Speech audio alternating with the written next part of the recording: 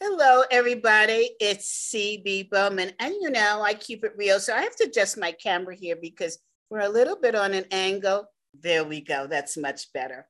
I'm so happy to see you guys today. And we have a guest that's a little bit offbeat for us, but CB likes to take it offbeat. So as we go into Courage to Leap and Lead, I have a guest who's an expert in systems thinking. That's a mouthful in itself, right? And mapping and all those insane things that we hear about in the upper echelon of the academic world. And I have this desire to know all about these weird things.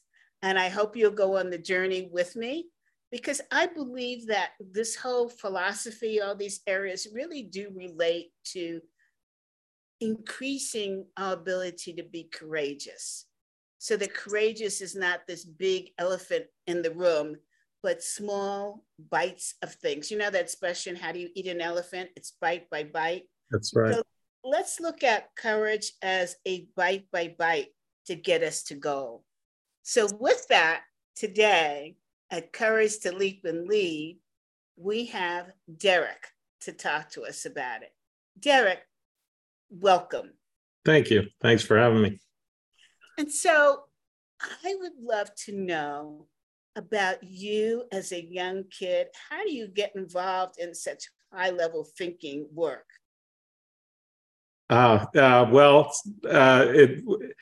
It was a bit of a what you might think of as kind of a Forrest Gumpian trajectory. It wasn't very straight line. I was born to a Colombian father and a Scottish Bostonian mother, and grew up in a kind of Latino household. And no wonder why you're so handsome. It was definitely a place of deep learning. My father was raised by Jesuits in Colombia, so the Jesuits, are all about learning, and our house was about learning. But for whatever reason, I struggled mightily in school. So had a real trouble in school. Later, I'd find out that I had things that I didn't even know existed, and today are very popular, like ADHD and smaller forms of autism and things like that. But well, can we talk? I'm highly dyslexic, and I didn't find that out until I was in grad school. Right. Yeah, it took me until pretty close to my 30s to understand that I had some of these things, and then I was able to do something about it. But until I understood myself, it was very hard. So I struggled with school. Really, things you have. I'm sorry. Tell us which of these things you have. Well, I'm ADD and a little, there's a spectrum of autism. So there's a lot of different you can be in a lot of places and have a little bit on the spectrum and get very hyper focused, but also have not so much control over what I focus on. So a lot of people think attention deficit means that you have a deficit of attention, which is actually a bad name for it.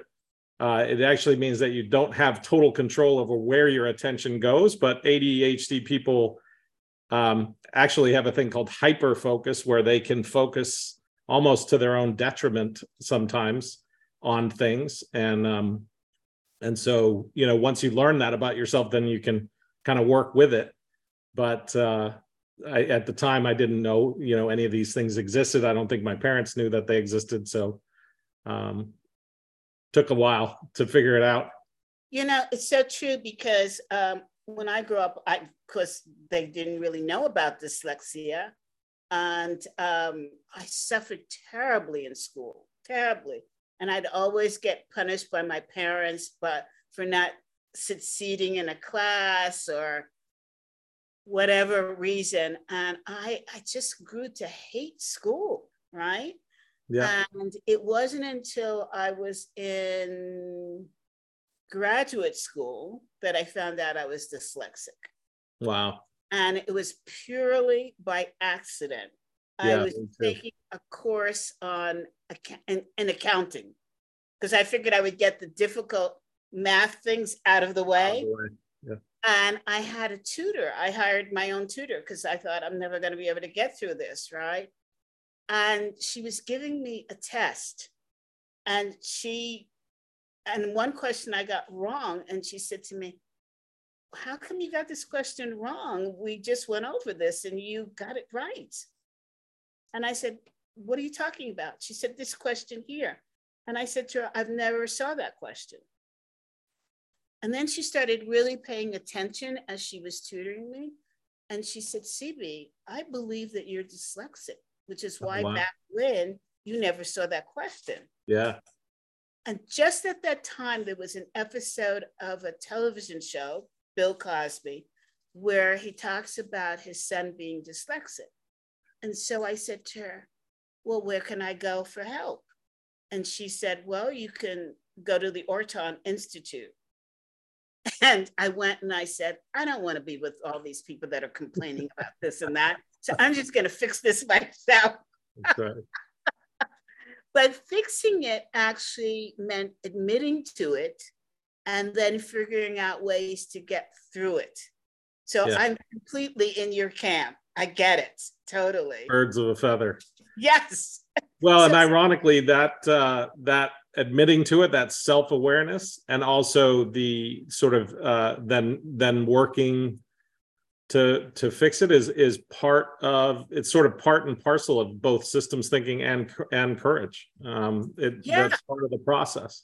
Exactly. And in fact, when I started my association, I had a colleague who would constantly send me emails. You spelt this wrong. This doesn't look good for the association. And of course, it would be after it was already released. So finally, I had the courage to say, you're not helping. You want to help, then you edit everything I send out before. And I need it within 5 minutes. Wow. Otherwise, silence. Because I can't withdraw it, right? This is not an internal system in a company. And then I said, you know what? I'm just going to put a disclaimer on my email. And so now I have this whole disclaimer on my emails. I don't know if you saw it. It says, you know what? I'm dyslexic. There are some famous people that were dyslexic, right, like Cher, etc., Einstein, Charles Schwab. So if you have a problem with dyslexia, it's your problem. And that's what my email says. That's great. I have a family member who actually is dyslexic and caused lots of problems for him growing up and things like that. And it turned out that he would kind of reverse words. He'd see them backwards. Yeah. And, today he's a fantastic dentist. And one of the things that dentists do is, it's good for a dentist to be able to sort of see things backwards because they're constantly looking in mirrors. Yeah. So if you can sort of see what's going on and understand yourself and your system, then you can utilize it to your advantage. It doesn't have to be a disorder. And I don't think ADHD or ADD is a disorder. I call it boredom intolerance disorder because it really has to do with just being intolerant of boredom. Well, I welcome it being called a disorder because I would like to have it listed in the manual for defining these things.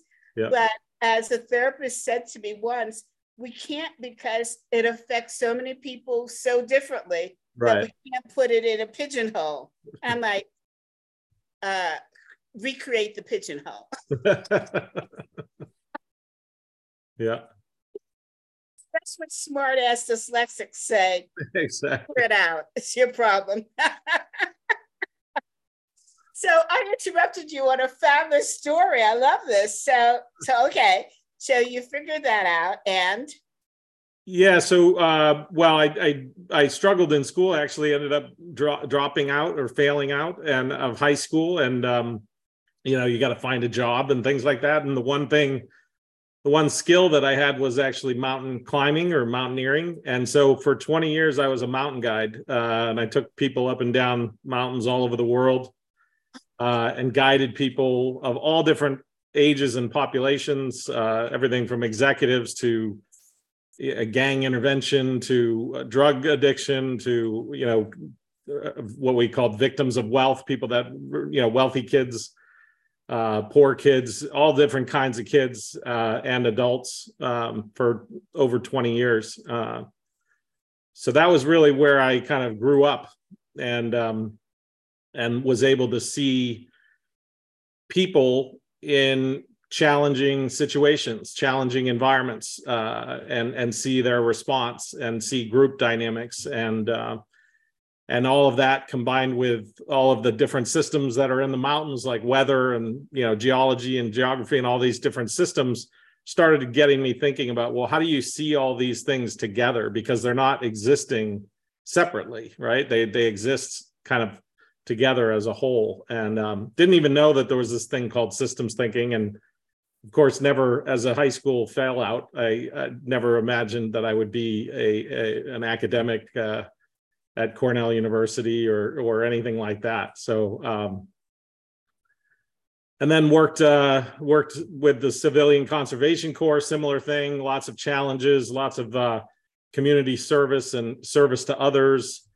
and developing people in very intensive experiential environments. Worked with the restorative justice movement on criminal and juvenile justice projects, and then decided that, again, it's very strange, but kind of heard about these things called theorists. And I didn't know what a theorist was, but that you could use like something as simple as mathematics to theorize something about the universe, whatever it might be, and then maybe find out that it could be true through experiment and things like that. Well, I love, to me, this whole area of thinking has great interest to me. I don't know why, but, so for example, the movie A Beautiful Mind, mm-hmm. I was mesmerized by that. I mean, I couldn't think of anything else for years after seeing that movie. And so the idea of being able to control, it's probably not the right word, but it's the word I'm going to use, where things will end by studying where they began and where they are in the middle. I don't know if that's systems thinking, but things like synchronicity, mm-hmm. A Beautiful Mind, those kind of things, I go, wow, there's something greater here. I don't know what it is, but it's fascinating to me. Yeah. And I look at things like, how was Stonehenge actually built? What's the deal with Easter Island? And I was talking to an astronaut about this whole concept, and he said to me, oh, it's all fake. People designed it and built it because, there's no other evidence. I'm like, I'd rather think that there's evidence that we haven't discovered yet. Haven't discovered yet, yeah. So, okay. So tell us, what is mapping? What is systems thinking? Simple definition. Simple definition, yeah. So systems thinking is kind of just a combination, a synthesis, a grouping of all the different kinds of thinking that we have. So if you think about critical thinking or creative thinking, or what sometimes is called pro-social or emotional intelligence, having, regulation over your emotions and awareness of your emotions, and scientific thinking. So, finding evidence to support your thoughts or something like that. It really is just no different than kind of a combination of all those things. And what the goal of systems thinking is really important. We sometimes call this the systems thinking loop, which is to make sure that your mental models are in alignment with reality. And a lot of people don't even realize they have mental models, but mental models are kind of our thought process, the thinking that we're doing. And a lot of folks just sort of think that they experience the world directly, but we're actually always experience the world through what we think and what our mental models are. And we're constantly creating mental models. And the goal of systems thinking is to try to realize, A, that we have mental models, B, that those mental models are really just kind of approximations of the reality that we're looking at.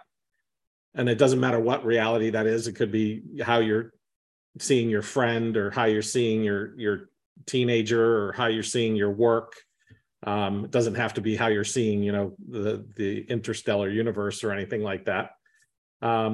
But how do we match those mental models in such a way that they get closer and closer to reality? And one way of thinking about systems thinking is it's the opposite of a thing we call confirmation bias, which is when we match reality to our mental models. Systems thinking is about matching mental models to reality. So it really is the opposite of confirmation bias, which is when we have a bias that when we see something, we confirm the thing we already think. So we only look for the things that confirm our belief, and we don't look for anything else. And it's very dangerous. And it's happening all around us all the time. All of us are doing confirmation bias quite a bit. Okay, so you're going way too fast for me. Okay, so sorry. Let's just take this step by step. Yeah. So an example of a mental model is, for example, when I was young, my mom insisted that we addressed anybody who was older than us by their last name. Mm-hmm.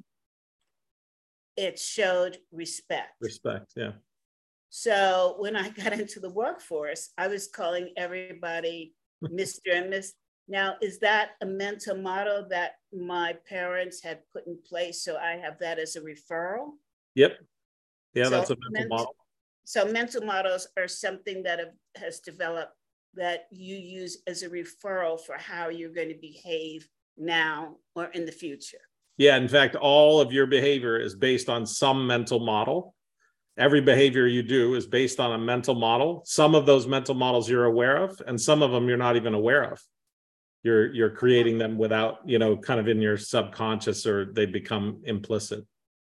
So the commercials that we're seeing on TV, not your father's car, not your, that's all based upon mental modeling of That's what right. you thought your father would select or your mother would select. So therefore, or a good example is this, what used to be commitment to brand.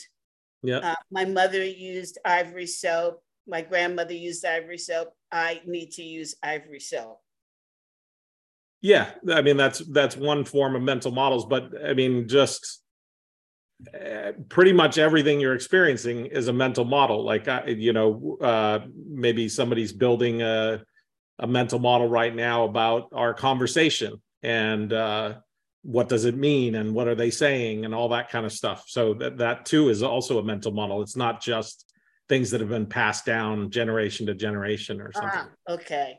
So Yeah. it's current actions or behavior or current experiences. Yes, absolutely. That immediately form a mental model. Sure, you might see somebody on the bus that looks angry, or looks a certain way, and you might build a mental model that person's mean, or that person's angry, or whatever. And you might not know, for example, that they just had something terrible happen in their life, or maybe they're deep in thought, and not realizing that they're not smiling or something like that. So your mental model will determine kind of how you interact with that person.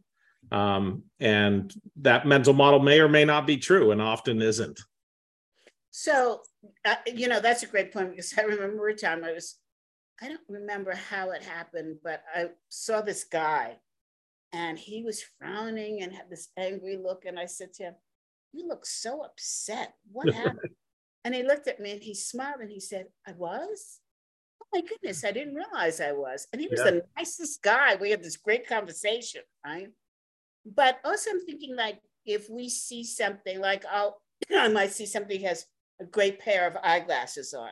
Mm-hmm. Say, "Oh, I've got to figure out where to get those eyeglasses so I can look as cool as them." Right. Okay. So we got that And you mental. have a mental model of what coolness is, because somebody else might not like those sunglasses. So your mental model of what looks cool and what is cool is different than somebody else's mental model of what looks cool and is cool. Gotcha. Okay.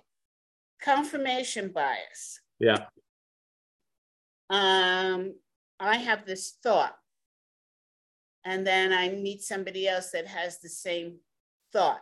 Yeah. That's confirming my thinking. That's confirmation bias. Confirmation bias is when you kind of look for only the confirmation of what your mental model is, right? So all these echo chambers that we're talking about with social media, those are all kind of confirmation bias creators. They're things that reinforce only what we believe, and we don't very often venture outside of those echo chambers to get information that's different than what we believe. Is that due to comfort? You're in your comfort zone? Yeah, sometimes it's about comfort zone, and conflict avoidance, and it could be about a lot of different things. But right now, it's actually about the algorithm of these networks, right? Like when you like something, when you click on something in social media land, they're going to say, "Oh, this person likes that thing, so let's serve them more of things like that." So it's just literally an algorithm that we don't realize we're a part of. And every time you like or even just look at something, these algorithms of all these different social media companies will just give you more of that thing, which means you're seeing less of things that are unlike that thing. Yeah. So that's how echo chambers get created. And then pretty soon you think, oh, well, the whole world kind of agrees with me. Have you had a chance to read Rita McGrath's book, Seeing Around Corners? I haven't, no. You would love it. Take a look. Yeah. It will help develop your paranoia. But I'm reading this book and I'm going, okay, all right. I'm not going on my internet anymore. Right. So then you see, I heard this for the first time the other day, that there seems to be a law firm that's building a class action suit against, let's see, the Twitter or Instagram, that has to do with defining the behavior, the feel good, not feel good experience of children who are involved in it. Dopamine response. Yeah. They're actually eliciting dopamine. So how does this fit into confirmation bias, or doesn't it? It fits in the same way that I just said, which is in that the things you like, the things and getting likes, getting clicks, getting all that stuff gives you an instant kind of little squirt of dopamine, and can become in many ways addictive, especially if you're a young mind who, like a child who isn't very metacognitive or aware of their thinking and why they're doing what they're doing. And this is where, I tell my own kids, you have this very powerful tool in your pocket called a phone. It's a very powerful tool, but it also has the power to make you a tool of it.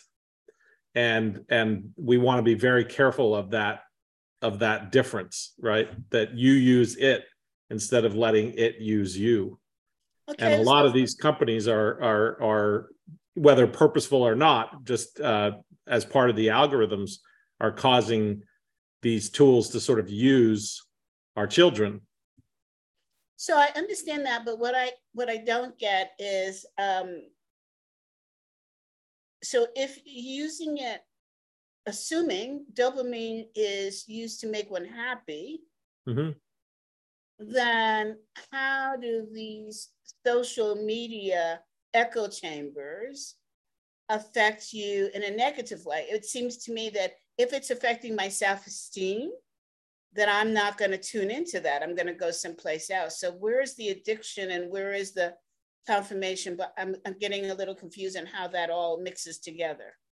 Yeah, it's not always about simply making us happy. A lot of it's about sort of when we press a button and we get some kind of reaction, or we get some kind of some response, some kind of cause and effect. So an example would be like with the clicks, you get enough clicks and you are happy, but then you compare your clicks to other kids' clicks, and then you're constantly comparing yourself to other people. So you're getting a little bit of dopamine for each click, but you're also comparing yourself constantly based on clicks, which is a pretty superficial path to, self. I get it, because I'm thinking back to Clubhouse and how addicted I became in Clubhouse. And finally I said, hey, time out, stop. Right. Self, this is not a good use of your time. Right? That's right. For those things to be a good use of your time, you really have to be in at the startup, right? Yeah. And then move forward. And not to mention that that's also taking you away from experiencing real relationships and all kinds of other things in the case of social media. Every second that you're on, you're not paying attention to the person sitting in the room next to you and things like that. But I think you fool yourself in the fact that you actually think you have wider exposure and more in-depth exposure, because you have access to people you would normally not meet. That's right. And so you get a glimpse into their eyes. And true, at the same time, you're not paying attention to the here and now.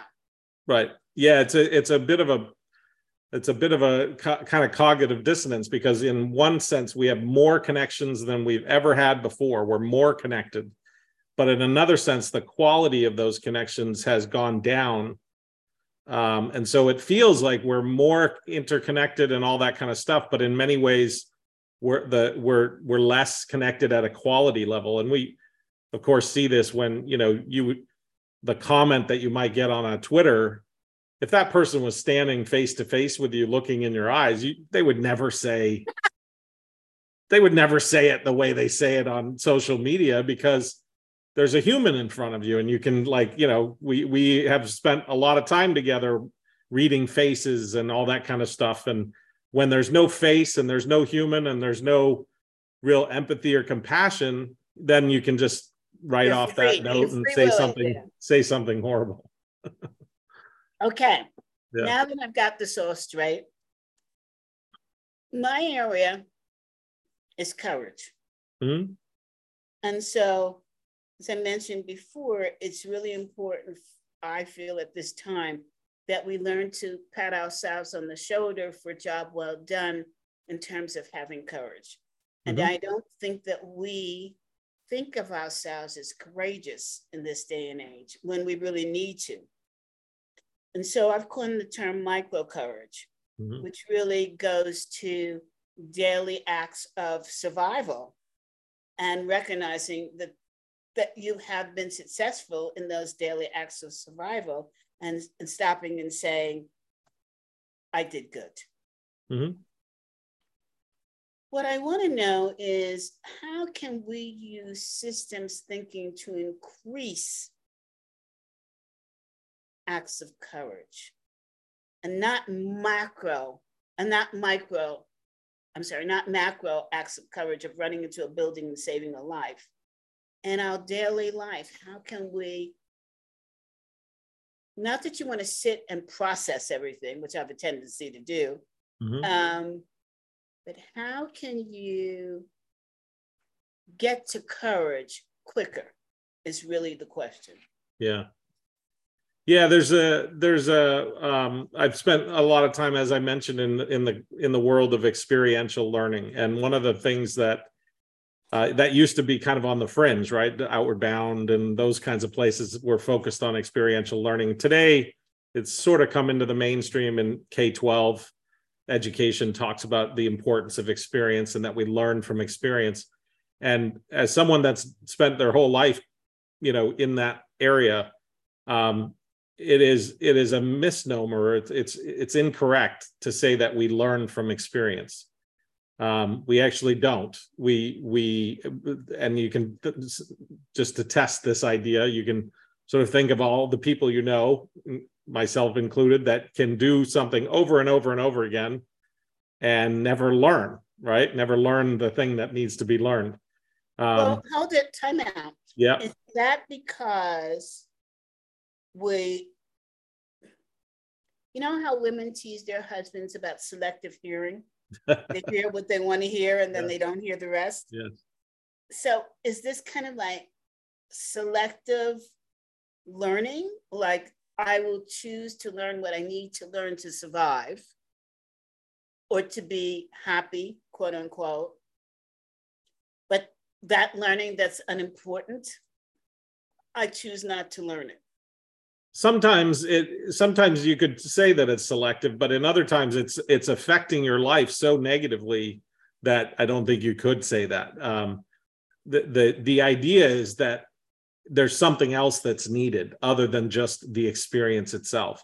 And it turns out that we know what's needed. It's experience plus reflection. So you can't just have the experience. You have to have experience, and then you have to have time to reflect on that experience and the ability to sort of think through what happened and have an accurate depiction of what happened. What was my role in it, positive or negative or neutral or whatever, and what can I learn from this experience, and how can I move forward and do something different, or do more of the same, or not do anything at all. Does that reflection have to be tied to Maslow's theory of completeness or happiness? No, it's just it's really that's where the connection to systems thinking and metacognition, which is I know a big word, but it just means thinking about thinking. Meta and cognition. Cognition is kind of the science word for thinking. So metacognition is just thinking about thinking. So you're just thinking about your own, what was I thinking? Why did I behave that way? Why did I react that way? Why did I or why did the other people behave or react the way they did, or understanding the system itself. So that reflection is just the desire to better understand the experience. And why do we have that desire? Well, sometimes we don't, and that's where experience alone won't lead to learning.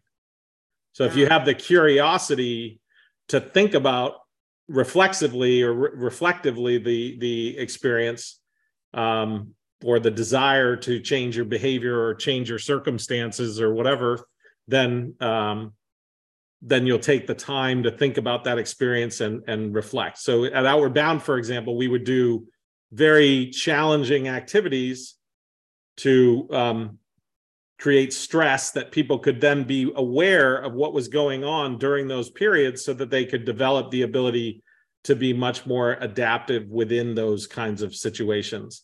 And then afterward, we would sit and just, we'd call it group processing, but you'd just sit around and talk about it. And from that reflection, people would learn what the meaning of the experience was, what they learned from the experience, how they might do it differently next time, that type of thing. So the question then is, I remember the popularity of Outward Bound. And so you want to ask yourself, why didn't, in many cases, that experience continue to help you be more successful in other areas? So in other words, what I'm saying is, so if you start reflecting back on jumping off of a mountain, right? Mm-hmm. With the rope tied to you. Right. And you remember that experience of stress and relief that you didn't kill yourself. So you're reflecting back on that. Does that reflection only come into play the next time you jump off of a mountain, or can it be used for a simple task like writing an article? Or that's a fantastic question, and that's actually kind of at the root of why why sort of what's sometimes called adaptive training exists to create things like grit and resilience that lead to courage. And so for example, you're not, it might sound sort of strange, but at Outward Bound, you're not climbing a mountain for the purpose of climbing a mountain. You're climbing a mountain for the purpose of self-discovery, teamwork, integrity, things like that, right? Tenacity and pursuit, resilience, grit, all those kinds of things. And so if you don't reflect on that, most people will go away from the experience just saying, hey, I climbed a mountain, big deal. Or, hey, I climbed a mountain and it wasn't great. Or that was a terrible experience, or whatever. So if you don't have that reflective time to be like, okay, what is the meaning of that experience? What can we pull away from that experience and take it back to our regular lives, take it back to something very, specific to our personal or professional lives, then that, if you don't do that reflection, that learning won't happen. And it will always forever be, I went and climbed a mountain and had a terrible time. And that's not what we want to get out of our experiences. We want to get, pull every literal, figurative, and metaphorical, squeeze all that juice out of that experience so that we can use it in our personal and professional lives to, better our lives. So I think this is really important because, as I talk about courage, and I have a whole roadmap to it. One of the pieces is, and I didn't have the word reflection, but one of the pieces is to sit and analyze what went wrong. Exactly. So that you can figure out what to do next that's different. That's right. So you can expect a different outcome versus doing the same thing over again, not reflecting on it and saying, okay, how come the outcome wasn't different, right? That's right. Well, what did you reflect on and what did you put into action from that reflection? Right? Yep. Yeah, so it's really, we think oftentimes that we learn from experience, but we really learn from experience plus thinking about the experience. I love that. And those two things together are a powerful combination, but without one or the other, if you don't have the experience, you don't really have much to think about. And if you don't think about it, then you're just going to get a memory. You're just going to get a memory of the experience, and you'll just say, oh, I did this then, and then this happened. And it really doesn't have very much robust meaning that can be transferred to other parts of your personal and professional life. Do you feel that it's important or not, this reflection process? Let's just dive into that. Mm-hmm. It's needed for really good reflection. Do you need another person? Is it something you can do yourself? How do you measure that the reflection that you've taken is something that's beneficial? I mean, so let's just take a look. Some people process forever and ever, and that's really interesting. And it just goes on and on and on. Yeah. Is that a good outcome for reflection? I don't think so. I think, again, if you think about this systems thinking loop, which is just a circle, you're taking your mental model, then you're testing it in reality, then you're learning from that, and then building a better mental model and then testing it. So it's an iterative loop. So you don't want to sit back and just think and think and think and overthink, as they say. What you want to do is think a little bit and come up with a slightly new mental model or hypothesis or whatever, and then test it in the real world, right? So even in the interaction that you said the guy was kind of not smiling or whatever, so you go, well, maybe he's not what I think he is. So you ask a question. That's testing it in the real world, and then you get a response, and you go, oh, I'm going to adjust my mental model. This guy isn't grumpy or mean or whatever. He's just in his own head and maybe not thinking about his facial expressions. So you're able to test it. And testing is a critical part of not overthinking, because if you go down in your basement and just think and think and think and think, you're just going to get yourself in circles. And the circle that you should be in is one with the real world. where you're testing against the real world. How long do we give ourselves for this reflection period? Is there a time period? I don't think it's a reflection period. It's reflection testing, It's iterative. And I don't really think of reflection. A lot of times when you hear the word reflection, that's why I call it thinking, because thinking is a much more active kind of thing. Thinking's happening all the time. So this isn't some contemplative meditation kind of reflection. It's an active, engaged, systemic thinking about it. And Laura and I in our research lab, what we focus on is the very specific mechanisms of how you do this thinking and how you can do it better. And there's 4 basic mechanisms that drive the kinds of thinking that you're talking about. And I got my pen. Okay.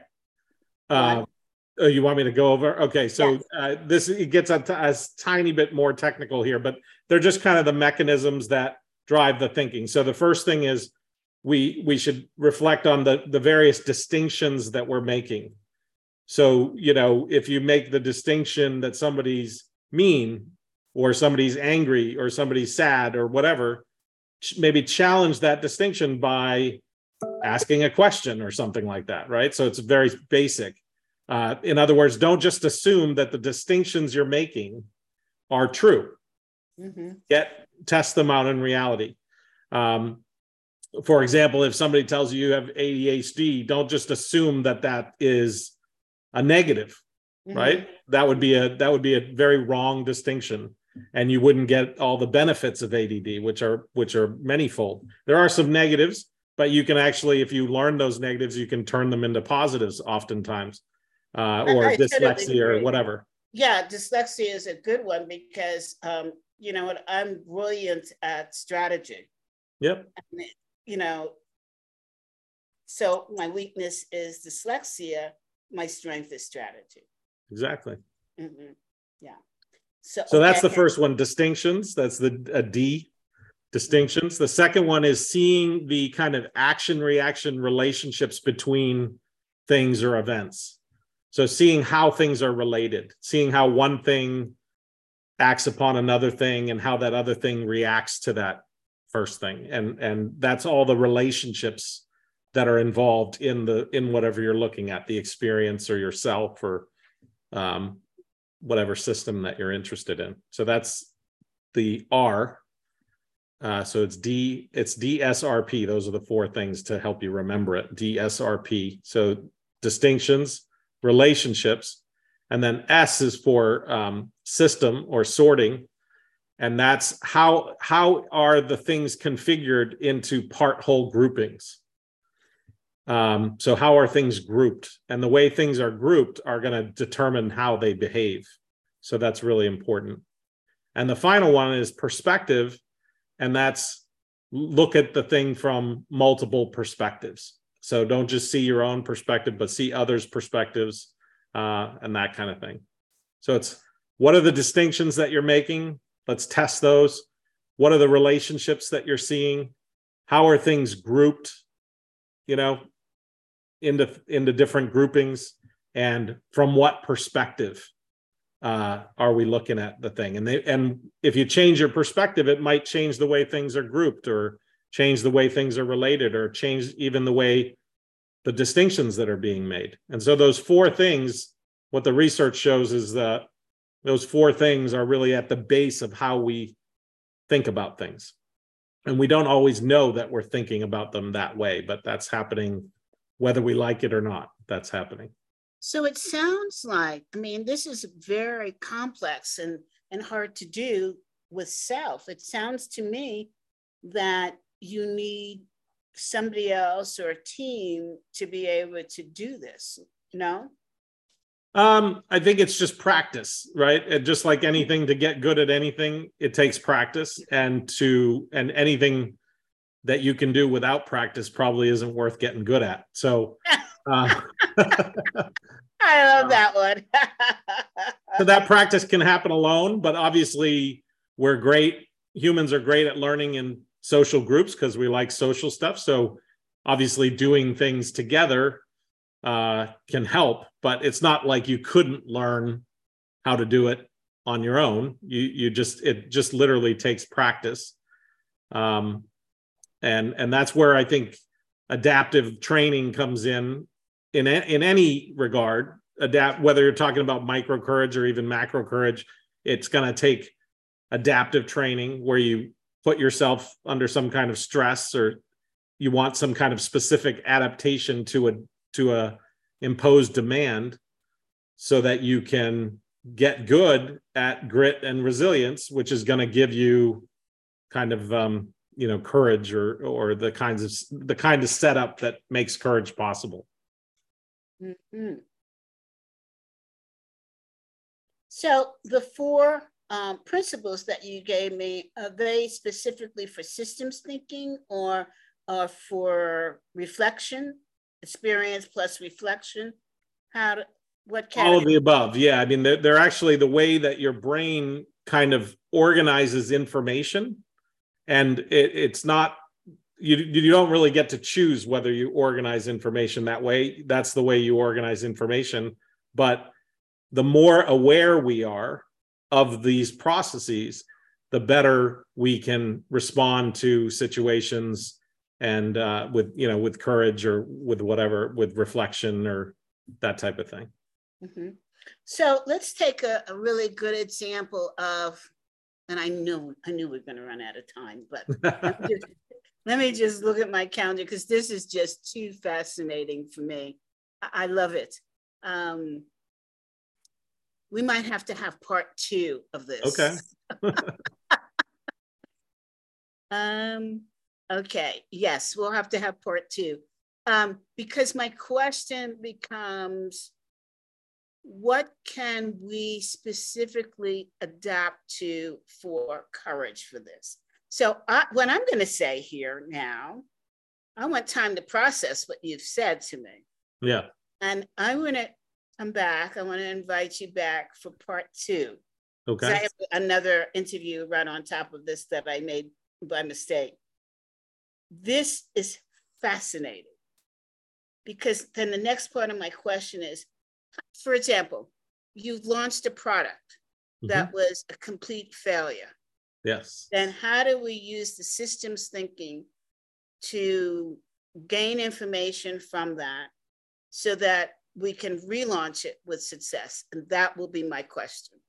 Oh, good. Well, yeah. So there's a lot of things that we can talk about that, but the first one would be, it's only a failure if you don't learn from it.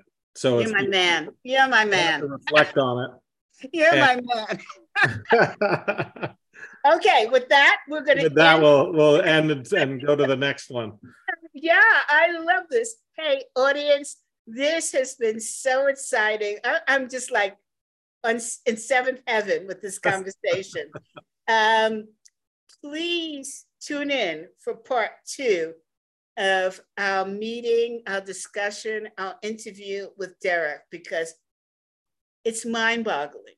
And you know what? While it sounds difficult, I bet with exercise, this is really easy and can unlock a lot of opportunity for courage and success. That's right. So with that, Derek, thank you. I'm going to be sending you a note now, as soon as my next interview is over, for part 2. Okay, thanks, CB. I hope the better half will join us. But yeah, no, we'll get the smarter half of our group, Laura, who works with me, and we're also married on our research. If not, we'll do part 3 with Laura to get Absolutely. That would be great. Thank you so much for tuning in. I can't wait to part 2 of this. I'm super excited. Oh, Thank great. you so much. And okay. Audience, we'll see you next Tuesday. Bye for now.